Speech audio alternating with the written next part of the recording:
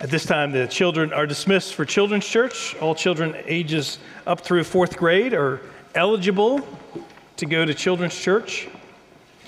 If you're staying here and you are not in fourth grade or below, turn in your Bibles to John chapter 10. John chapter 10, Jesus is still preaching from the Feast of Tabernacles in John chapter 10, and this follows up the healing of the blind man. And oftentimes we don't see the connection, and I'll try to make the connection here between the Pharisees and the scribes and the blind man who was healed by Jesus. But as we read, I'm going to read actually verse 1 through 21 to give us this as a whole so we understand some context, because context is key. So hear the word of the Lord. Truly, truly, I say to you, he who does not enter the sheepfold by the door but climbs in another way, that man is a thief and a robber. But he who enters by the door is the shepherd of the sheep. To him the gatekeepers opens. The sheep hear his voice, and he calls his own sheep by name and leads them out. When he has brought out all of his own, he goes before them, and the sheep follow him, for they know his voice. A stranger they will not follow, but they will flee from him, for they do not know the voice of strangers. This figure of speech Jesus used with them, but they did not understand what he was saying to them. So Jesus again said to them, Truly, truly, I say to you, I am the door of the sheep. All who came before me are thieves and robbers, but the sheep did not listen to them. I am the door. If anyone enters by me, he will be saved and will go in and out and find pasture. The thief comes only to steal and kill and destroy. I came that they may have life and have it abundantly. I am the good shepherd. The good shepherd lays down his life for the sheep. He who is a hired hand and not a shepherd, who does not own the sheep, sees the wolf coming and leaves the sheep and flees, and the wolf snatches them and scatters them. He flees because he is a hired hand and cares nothing for the sheep. I am the good shepherd. I know my own, and my own know me. Just as the Father knows me, and I know the Father, I lay down my life for the sheep. And I have other sheep that are not of this fold. I must bring them also, and they will listen to my voice. So there will be one flock, one shepherd. For this reason the Father loves me, because I lay down my life that I may take it up again. No one takes it from me, but I lay it down of my own accord. I have authority to lay it down, and I have authority to take it up again. This charge I have received from my Father. Now there was a division among the Jews because of these words. Many of them said, He has a demon and is insane. Why listen to him?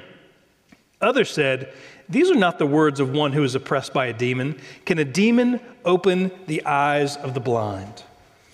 And we all say, The grass withers and the flower falls, but the word of the Lord remains forever.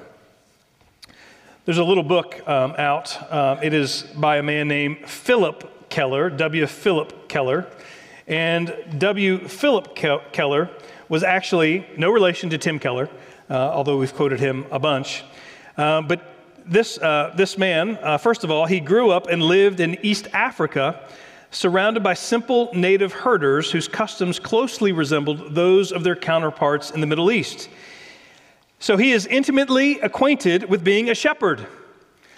He is acquainted with the romance, the pathos, the picturesque life of an Eastern shepherd. And as a young man, he actually made his livelihood for about 8 years as a sheep owner and sheep rancher. That's what he did. And what he says about the sheep and the shepherd is this. He says, They belong to me, these sheep. He actually bought them in the midst of the Great Depression. They belong to me only by virtue of the fact that I paid hard cash for them. It was money earned by the blood and sweat and tears drawn from my own body during the desperate girding years of the Depression. And when I bought that first small flock, I was buying them literally with my own body, which had been laid down with this day in mind.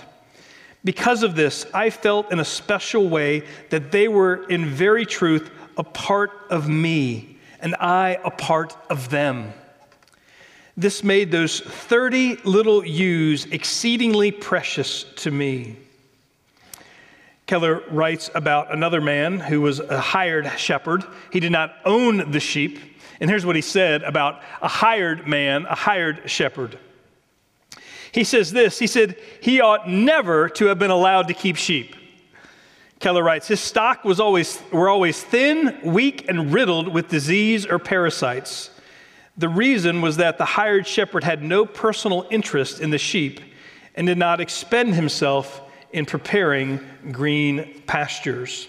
Now, as we think about this, this is another I am statement of Jesus. And Jesus has given us another I am statement last week when he says, I am the door. And what he's saying there is he's revealing himself to his people so that they will know that he is the only way for salvation, that he is the bread of life, that he is the way, the truth, and the life. We'll get to that in John 14. But last week we talked about the door.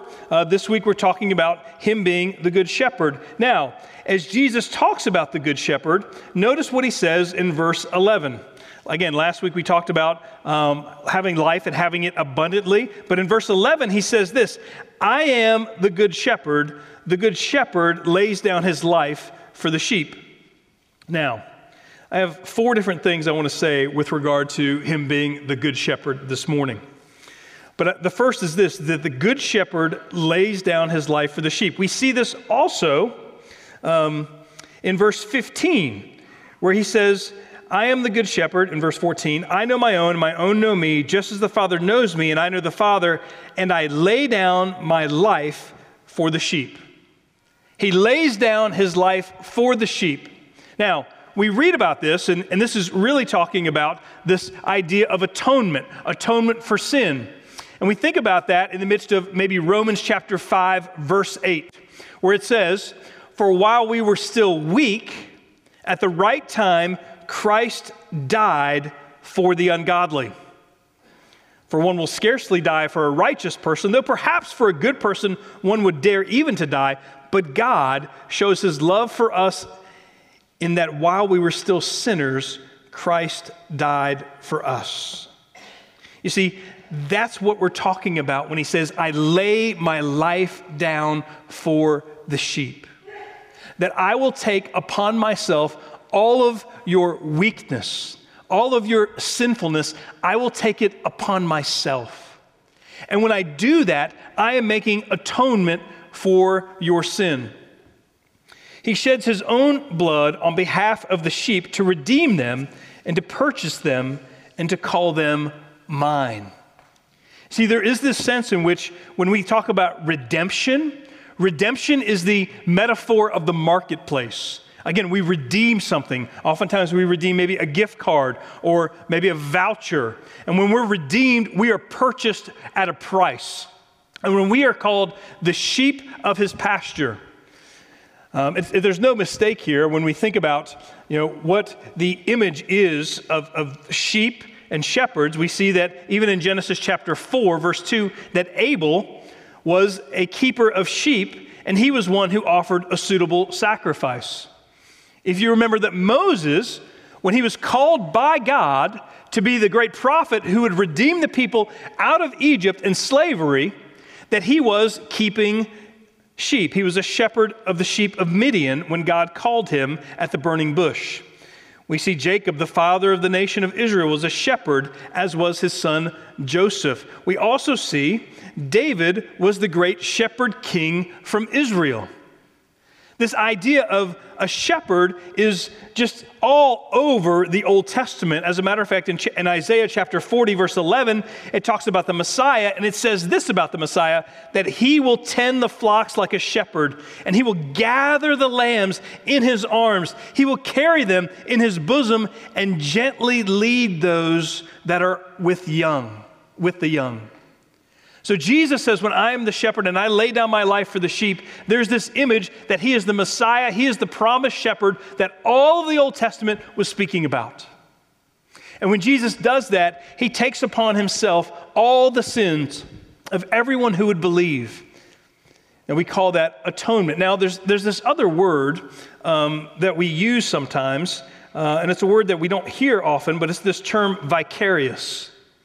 What does that term mean, vicarious?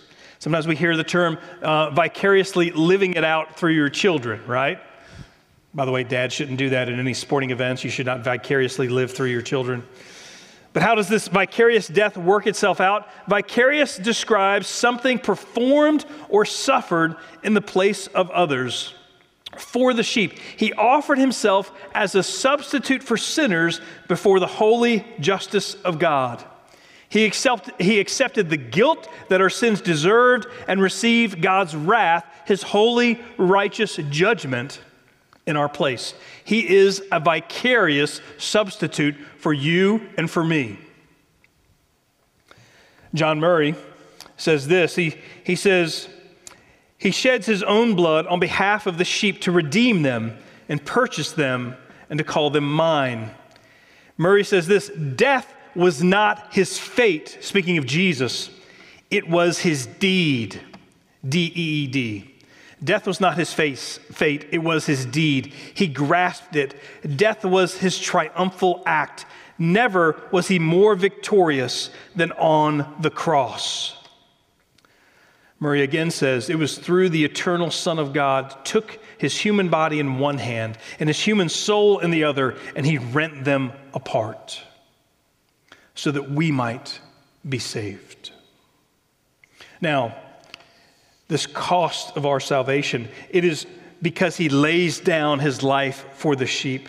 Now notice what it says in verse 18. He says, no one takes it from me, but I lay it down of my own accord. Meaning that I do this not because somebody is forcing me, but I do this out of my own accord in the plan of the Father to redeem all those who would believe. That's the plan. That's the gospel message working itself out. That the shepherd would lay down his life for you and me, the sheep. Secondly, the good shepherd protects the sheep from the wolves seeking to destroy the sheep. Now, look at what it says in verse 12 of John chapter 10. It says, he who is a hired hand and not a shepherd, even though this person might be dealing with sheep, they're not a shepherd, who does not own the sheep, sees the wolf coming and leaves the sheep and flees, and the wolf snatches them and scatters them. So what are the wolves seeking to do to the sheep? There's a couple things. They're looking for an easy dinner, or it's for a feast. They're also looking to slaughter the sheep. They're looking to destroy, to scatter, to frighten, to discourage, to confuse, and perhaps even use those sheep for their own selfish ends. And what Jesus is saying, and he is making, this is very clear now, because again, they did not understand in verse 6 what he was saying about the doors. And so Jesus is getting very explicit with the Pharisees here. And so he's saying to them, I am the good shepherd, and you are nothing more than hired hands. And you are using, abusing, feasting upon, confusing the sheep. And this is a controversial statement that Jesus is uttering here. Again, how do we see false shepherds infiltrating the church even today, or the people of God today? They infiltrate it with a false gospel. People will even come in and say that we are saved by something else other than the grace of Jesus. Or maybe they're saying that we are actually saved by our good works rather than saying we are saved by the good works of Jesus alone for our salvation.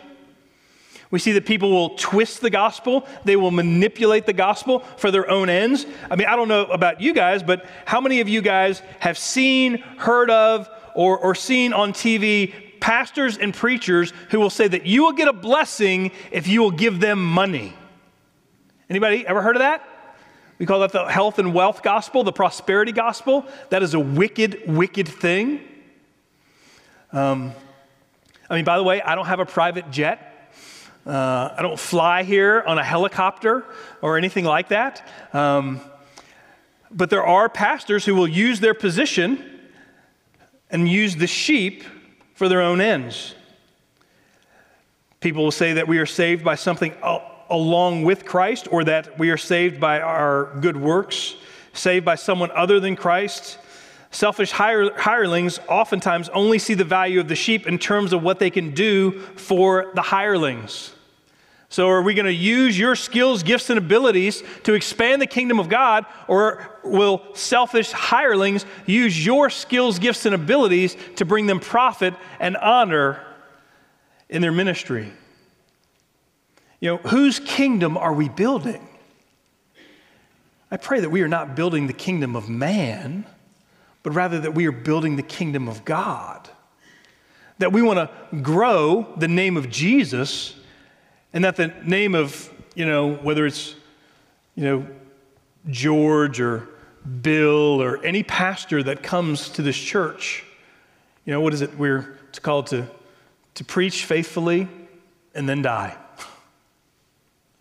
So that the name of Jesus might be magnified and glorified and will go out in power. The Apostle Paul in the book of Philippians chapter 3, verse 2 says, look out for the dogs. And essentially, you could almost say wolves there, right? Look out for the dogs. Look out for the evildoers. Look out for those who mutilate the flesh, for we are of the circumcision who worship by the Spirit of God and glory in Christ Jesus and put no confidence in the flesh. You see, what Paul is saying is there are people there who are saying, this is how you have to be a Christian. This is what you must do in order to be a Christian. Back then it was, you have to be circumcised in order to be a Christian. And what they're saying today and what other people are saying is, you must do X, Y, or Z in order to be a Christian. The gospel message is this: it's Jesus alone. Do you trust and believe in Jesus? Jesus speaks this way to the scribes and Pharisees in the book of Luke when he says in Luke chapter 11, woe to you Pharisees, for you love the best seat in the synagogues and greetings in the marketplaces. And he says it again in Luke chapter 20, verse 46 to the scribes who like to walk around in long robes and love greetings in the marketplaces and the best seats in the synagogues and the places of honor at feasts. You see, what he's saying here, this is a direct confrontation with the Jewish leadership right now, as he's saying, you are not shepherds, you are hirelings, and you are abusing and using the sheep for your own selfish gain. And we have to be careful as the church. We have to be careful of the church when we appoint leaders, when we nominate and elect elders. When we bring in pastors, we have to be careful that their skills, gifts, and abilities do not outpace their character. Because when skills, gifts, and abilities outpace character, then the sheep are in peril. And they might feed for a while, but eventually the character flaws will show. It was noted in Philip Keller's book, when he would talk about when there was a time where two dogs got into a flock of sheep and in one night destroyed 238 sheep in one night. Just two dogs. No shepherd was there to watch. No shepherd was there to fend them off. And two dogs. Now, in a similar way, we have seen that within the community of faith at times. I mean, many of you have been a part of churches where people have come in and they have actually caused the sheep of that flock to scatter. And that's a wicked, wicked thing. And so we have to be vigilant. We have to be, like what Paul says in Philippians, look out for the dogs. We have to look out for people who think that they're leaders, who think that they're pastors, but are really not pastors. Or really, they don't really have any sheep to follow them. I had one of my elders in Virginia. He was from Oklahoma, and he had all these Oklahomisms, which are always good, And he would say, yeah, that guy, he's got a big hat and a big buckle, but he ain't got no cattle.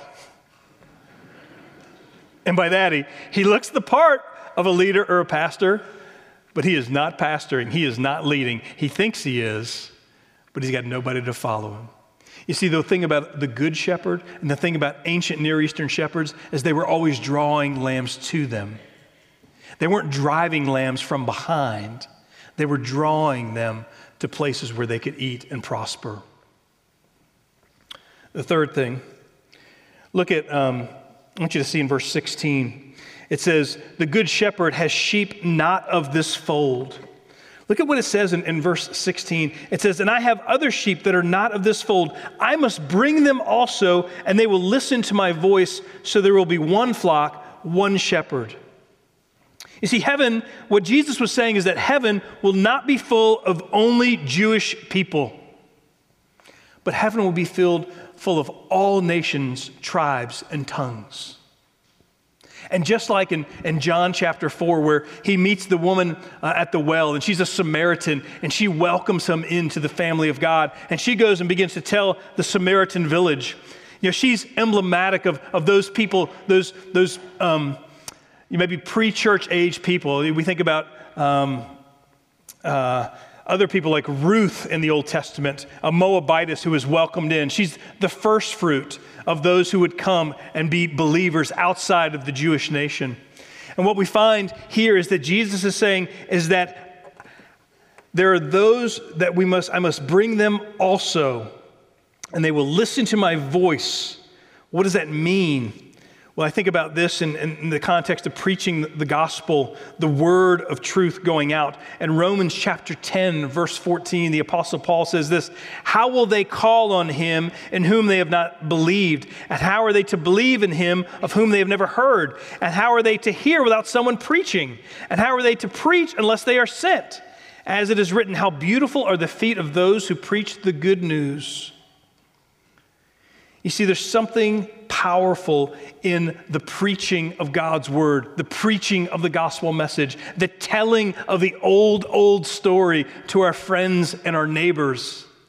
I think it's not just enough to give somebody a tract to tell them about Jesus. I think that we actually have an obligation by Jesus, compelled by our love for Jesus, to actually bring the gospel message to bear with our lives and with our lips, so that they will hear the gospel and they will respond to the gospel in faith and repentance. And they will know that in Christ there is forgiveness. And in Christ we can be knit together as the family of God. And quite frankly, one of the things that's going on today that I think is very important is that people are looking for a place to belong. They're looking for a place to belong. Many people are finding false intimacy in social media and other things like that. But the church, the family of God, and we get into the family of God by trusting and believing in Jesus. We are knit together as the family of God. And if you believe that, then you belong. I mean, just as we stood up here and I had you guys stand up, I mean, we're talking about the family of God, that we are connected as elder mothers and fathers of these children, that we are called to care for them, to pray for them, to help them along in their Christian life. It is a beautiful thing to belong to the people of God. It's a good thing. And so we send out missionaries to bring in other brothers and sisters into the family of God. I think about this story from Edgerton Young, the first missionary to the Native Americans in Saskatchewan. On one occasion, Young explained to an old Indian chief the love of God as the Father of all who believe in Jesus. This idea amazed the chief. That is very new and sweet to me, he said. We have never thought of the Great Spirit as Father. We heard him in the thunder. We saw him in the lightning, the tempest, and the blizzard, and we're afraid. So when you tell us that the Great Spirit is our Father, that is very beautiful to us. He then paused as another thought came to him. Missionary, he said, did you say that the Great Spirit is your Father? Yes, Young answered. And did you say that he is the Indian's father? I did, said the missionary. Then cried the old chief with a look of great joy, you and I are brothers, knit together by Jesus Christ. And I guess what I'm saying is we are called by God to go in search of our lost brothers and sisters and to bring the gospel message to bear. Lastly, when I think about Jesus being the good shepherd knows his sheep. A sheep rancher once said, I think a sheep spends all of their time thinking of ways to kill itself. Spend all of their time thinking of ways to die.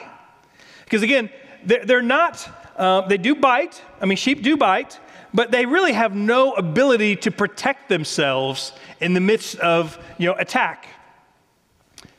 But a good shepherd knows his sheep intimately. He knows which ones are stubborn, which ones need or show more affection. He knows which ones stray away and which ones are fearful. He knows which ones are prone to wander and which ones need more correction in their lives.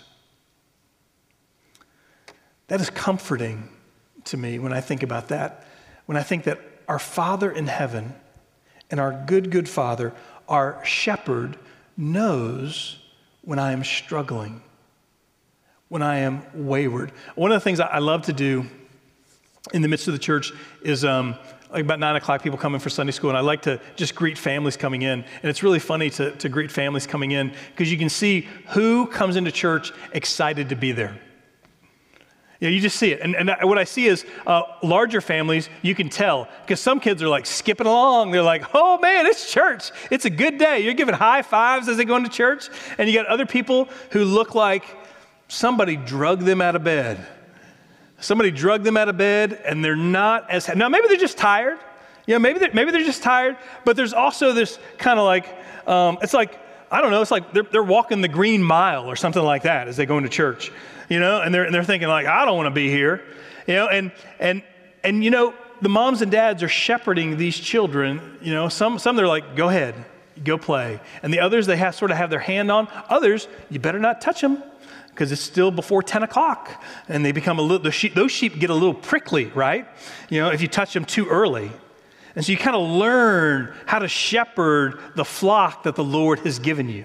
You sort of understand who to talk to, who not to talk to, who to ask a question to, who not to ask a question to. How do you encourage? How do you, all of these kind of things. But our Father in heaven also knows that. You see, child of God, your Father knows you and he loves you. You see, the blind man in John chapter 9 was one of the lost sheep of Israel. And if you look back in chapter 9, it is associated with this passage in John 10, and Jesus raised up those who are cast down, those who are struggling, those who have found themselves in a crevice. Quite frankly, that video that I shared at the very beginning of that sheep in that crevice, in that really, really narrow ditch, that sheep had no chance of getting out of that ditch, none whatsoever. So the little shepherd boy grabs that sheep by the back leg with a you didn't have a shepherd's crook, but he had like a little strap, and he pulls that sheep out.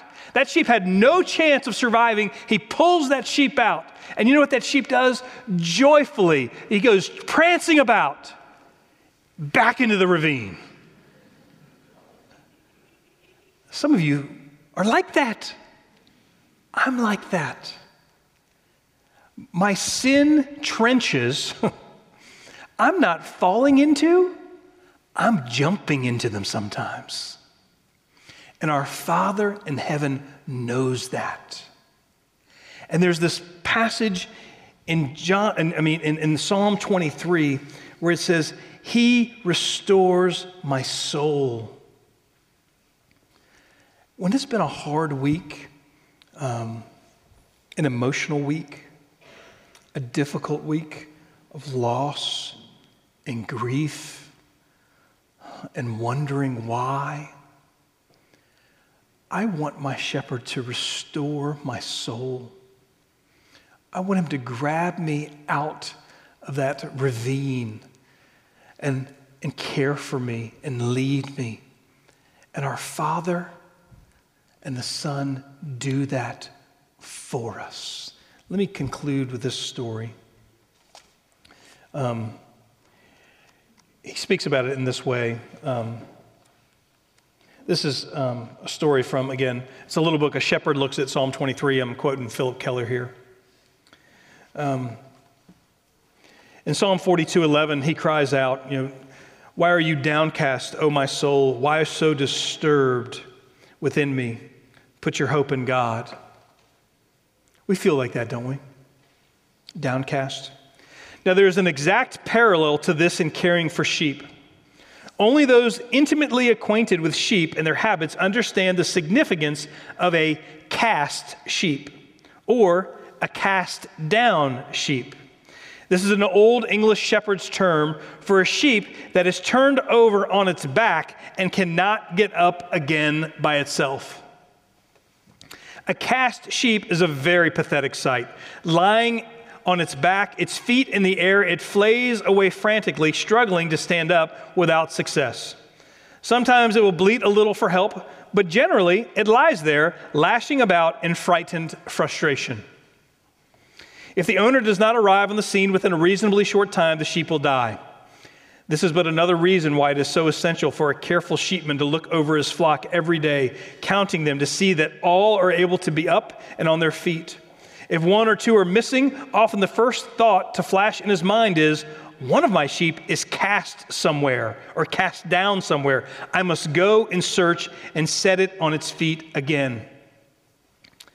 This knowledge that any cast sheep is helpless, close to death, and vulnerable to attack makes the whole problem of cast sheep serious for the shepherd. Nothing seems to arouse his constant care and diligent attention to the flock as the fact that even the largest, fattest, strongest, and sometimes healthiest sheep can become cast and be a casualty. Actually, it is often the fat sheep that are the most easily cast. The way it happens is this: a heavy, fat, or long-fleeced sheep will lie down comfortably in some little hollow or depression in the ground. It may roll on its side slightly out or relax. Suddenly, the center of gravity in the body shifts so it turns on its back far enough that the feet no longer touch the ground. It may feel a sense of panic and start to paw frantically. Frequently, this only makes things worse. You tell me he's not explaining what happens to us in the midst of our own depression sometimes. Frequently, this only makes things worse. It rolls over even further. Now it is quite impossible for it to regain its feet. As it lies there struggling, gases begin to build up in the rumen, or in the paunch of the belly, the largest section of the stomach. And as these gases expand, they tend to retard and cut off blood circulation to extremities of the body, especially the legs. If the weather is very hot and sunny, a cast sheep can die in a few hours. If it is cool and cloudy and rainy, it may survive in this position for several days. Now, this part, as he speaks about him being a shepherd, he says this: again and again, I would spend hours searching for a single sheep that was missing. Then more often than not, I would see it at a distance, down on its back, lying helpless. At once, I would start to run toward it, hurrying as fast as I could, for every minute was critical. Within me, there was a mingled sense of fear and joy. Fear that it might be too late. Joy that it was found at all. As soon as I reached the cast lamb, my first impulse was to pick it up tenderly. And this is our shepherd working in our lives here. Tenderly, I would roll the sheep over on its side. This would relieve the pressure of gases in the stomach. If she had been down for long, I would have to lift her onto her feet. Then, straddling the sheep with my legs, I would hold her erect, rubbing her limbs to restore the circulation to her legs. This often took quite a little time. When the sheep started to walk again, she often just stumbled, staggered, and collapsed in a heap once more. All the time I worked on the cast sheep, I would talk to it gently. When are you going to learn to stand on your own feet? I'm so glad I found you in time, you rascal. Little by little, the sheep would regain its equilibrium. It would start to walk steadily and surely. By and by, it would dash away to rejoin the others, set free from its fears and frustrations, given another chance to live a little longer. All of this pageantry is conveyed to my heart and mind when I repeat the simple statement, He restores my soul.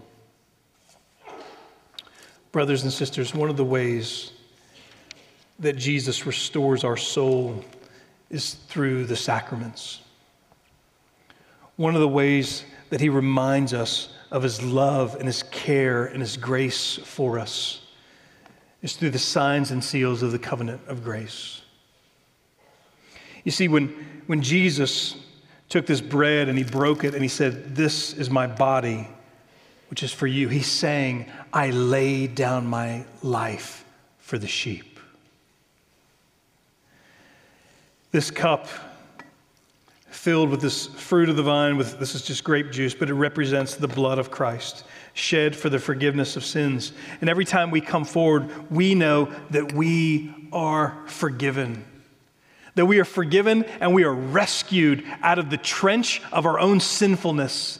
And that we are restored to fellowship and love by our good shepherd. And we are purchased and redeemed by the blood of the Lamb. In 1 Corinthians, the Apostle Paul says, "For I received from the Lord what I also delivered to you, that the Lord Jesus on the night when he was betrayed took bread, and when he had given thanks, he broke it and said, 'This is my body, which is for you. Do this in remembrance of me.' In the same way also he took the cup after supper, saying, 'This cup is the new covenant in my blood. Do this as often as you drink it in remembrance of me. For as often as you eat this bread and drink the cup, you proclaim the Lord's death until he comes.'" And why, brothers and sisters, do we proclaim the Lord's death? Because it is through the laying down of the shepherd for his sheep that we are saved, that our sins are atoned for, that we are ushered into the family of God, that we are rescued, and that we are loved. So as we come forward, we proclaim his death until he comes again. Would you pray with me? Father, I pray, Lord, that you would set aside these elements from their common use and you would allow your presence to be here spiritually. Father, this will always remain juice. This will always remain bread. But Father, you bless us in this. Father, you pour forth grace and mercy upon your people. So Father, help us to proclaim Jesus' death. For Father, in his death we find life. In his atonement we are reconciled to you. Father, help us. I pray all these things in Jesus' name. Amen.